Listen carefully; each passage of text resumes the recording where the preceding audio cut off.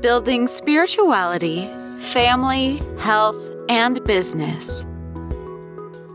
This is The Giant Builders with Lois Wyant. Welcome back, Giant Builders. Today's guest is Stacy Carlin, and she is an author. And welcome, Stacy. I'm so happy to have you. Thank you. I appreciate you having me. Yeah. Tell us about your book, please. My book is called Love and Boundaries.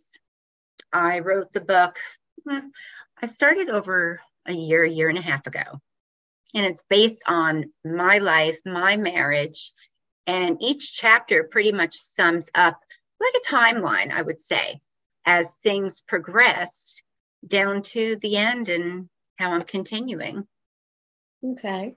Yeah, it has to do with narcissistic abuse and how me, for example, I'm a nurse, and you can't even imagine, you think you're professional and it would never happen to you kind of thing.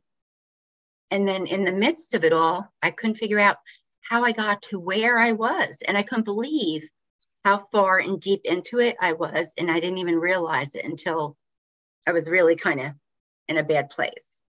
What are some blocks to say, hey, you could be in this kind of position? Well, for starters, when I think back, I know everybody's different, but pretty much they're all cookie cutter. They're going to wow you. They're going to tell you they are your soulmate. You're going to be given gifts, tons of gifts, and you can't believe you can't even imagine that it could be that perfect. You're wowed by it, and you kind of fall head over heels. You swear you'll never do something like that, but it's kind of funny how they kind of play into your, thoughts, what you like, your likes, dislikes. They really inquire. They want to know everything about you, almost like they're studying you. Mm. This way, down the road, when all is said and done, and it gets to that place where you pretty much call them out on it like I did, then they'll use some of those things against you.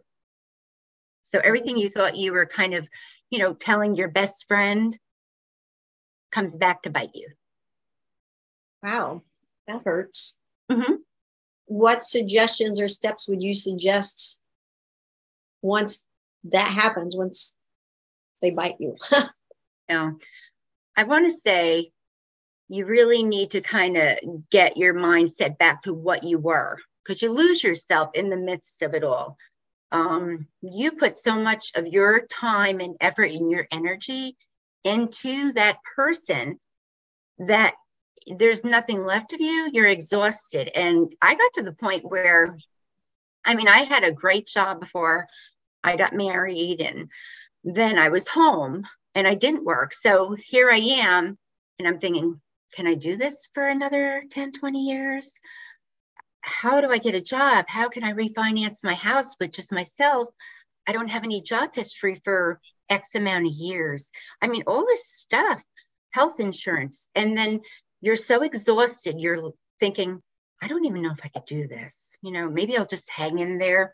And then it just continues. But you got to get to that point where you get strong enough and say, I'm worth it. I need to stop and I need to take care of me. At what point, or what made the difference between your relationship with this person? At what point did you see that it was different? I'll be honest with you. From the first year of marriage, it's like a switch went off. Everything came to a halt. But initially you kind of pass it off as maybe they had a bad day or they're stressed or this or that. But then you're fighting for their attention after some time. And that's where that exhaustion sets in, and that, you lose that oomph that you had. You lose yourself. A different person while dating and then after marriage? Correct. Yes. Okay. Yeah. Everything you fell in love with, that person, they don't even exist. I guess my best analogy when it was all said and done, it's almost like, when you're young and somebody knocks you on your fanny and knocks the wind out of you. Mm-hmm. That's how I felt. That was the person I thought I was going to spend the rest of my life with. And how could they do that to you? You also have a podcast. I do. The reason I created that, and it's taking care of number and there's an F and a bunch of asterisks. Okay. Can't say that. Is because when I was in my marriage, I was looking for ways to get help because I knew there was just something not right. So I was reaching out to different, avenues to see how can I get help without him knowing that I'm doing this, just to confirm that I'm not crazy. Because you start second guessing yourself and there's a lot of doubt. I thought about it and I said, if you're a woman or man and you're in that kind of relationship, you can't buy the book. You can't call me up and take any kind of classes. So if you're driving to work, you can listen to my podcast. If you're exercising, so it gives people that opportunity and that confirmation if they're having that doubt that they're not alone. And at least you get a little pep talk in you. And that might give you a little spirit, get your spirit back, to give you that drive to take care of you. What kind of topics do you cover on your podcast? I think boundaries are huge because everybody has boundaries. Or should have boundaries. And that's important. Yeah. And I've learned a lot. I don't allow you to cross that line. It doesn't matter who you are. I know my boundaries. And when I'm very passive and I let you do that, now you've taken over. So I cover boundaries, self-esteem, how to take care of yourself in social settings, even if you're out with a group of girls or something and we're all out together and all the girls are like, oh, go ahead, have a drink. And I don't want to drink. I just want my water with lemon. Have your water with lemon. Just because they say, go ahead, do it, doesn't mean you have to. Take care of you, be yourself, and don't worry about what others think. Stop worrying about everybody else. Put that energy into you and you're going to flourish. Oh, that's great. I mean, peer pressure is there no matter how old you are. That's right. And it's what you allow.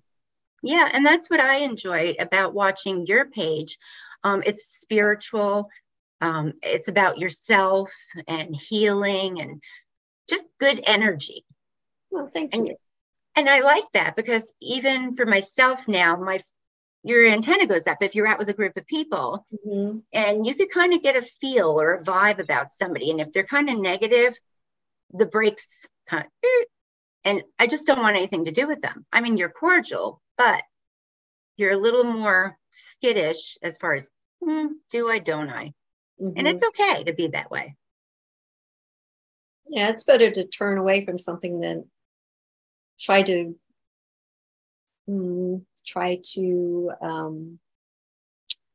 lower yourself to your standards. Exactly, because that's a lot of negative energy, and that's what you're leaving or hoping to leave, because that's what's sucking the life out of you pretty much. You want to be around people that are light and airy, and it's a healthy feel. Otherwise, I'd rather just stay home and watch TV. Exactly. And the nurse in me, when you think about it, people that are in, going through chemo or have cancer, your mindset is huge. That's everything there. So you always want to have a positive mindset. Otherwise, it'll affect you internally. And then after a while, these mental issues become physical.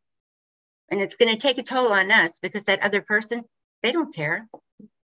What does the first meeting with you look like? Well, the first meeting, I like to just, like you and I are, we're just sitting and talking. I want you to feel comfortable. It's kind of building a trust, a rapport.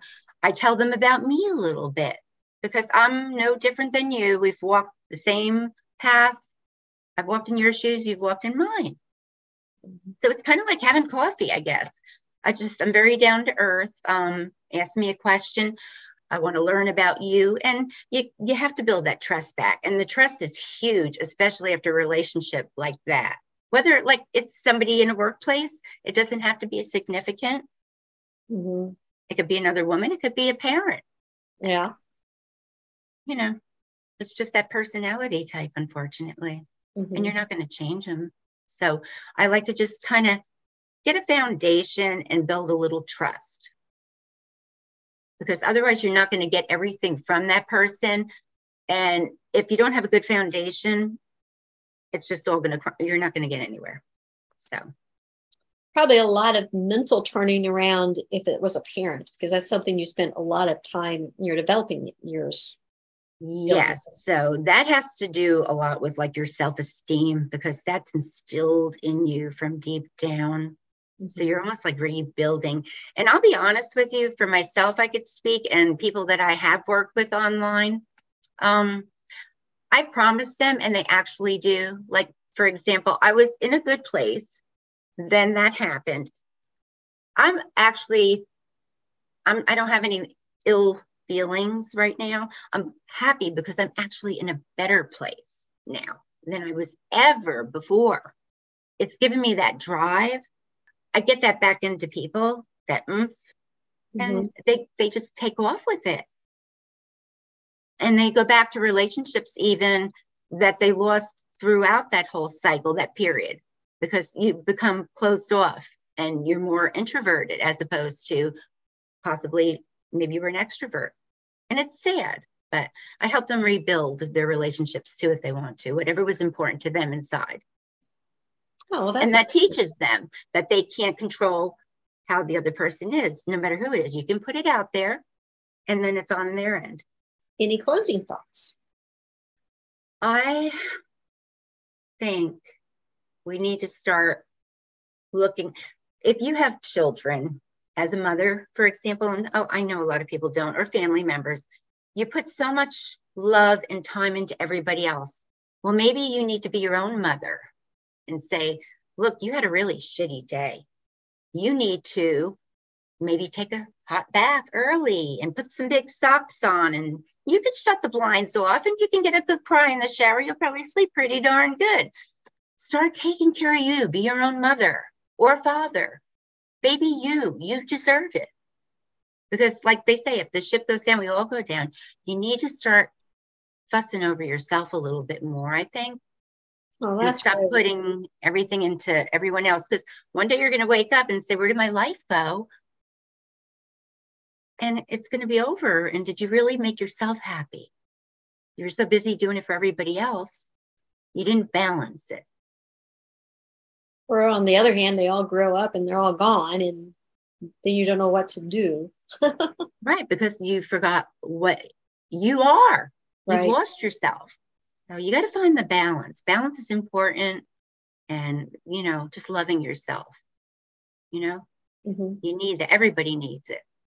And wake up every day and think of something good to do. Just walk out with a positive attitude. Nobody can mess that up on you because you're in control. That's your boundary, right? You are in control. Yeah. Yes. Now, I'm sorry, what's the name of your book again? I actually have it. Oh, Love It, Boundaries. Okay. The crazy thing in here is Thomas John. He travels all over the world. He helped me endorse this book and get it out there for people because he felt so strongly about it. And he actually traveled and came here and spent some time with my family, a few hours. It was really nice. And we took some pictures. That's so it was, great. Yeah, it felt good. And he had a lot of good feel for it too. So it made it a little extra special. Yeah. How can people get in touch with you? So you can reach me, stacycarlin.com. Okay. And if you go on Amazon, even, and you just put my name in, my name comes up, the book comes up, the podcast comes up. You can find me pretty much anywhere. Oh, great. Yeah. All right. Well, Stacy, I really appreciate your time, and I'm so glad that you have come to where you are. And I appreciate you having me. Thank you so much. It was an honor, actually, because like I said, I like the way you do things. You're a very sweet person. Oh, thank you. I appreciate that. Yeah. All right. Well, Giant Builders, we'll see you next time. Thanks, Stacy. Be well. You too. Take care. Thank you so much. Thank you for listening. This has been The Giant Builders with Lois Wyant.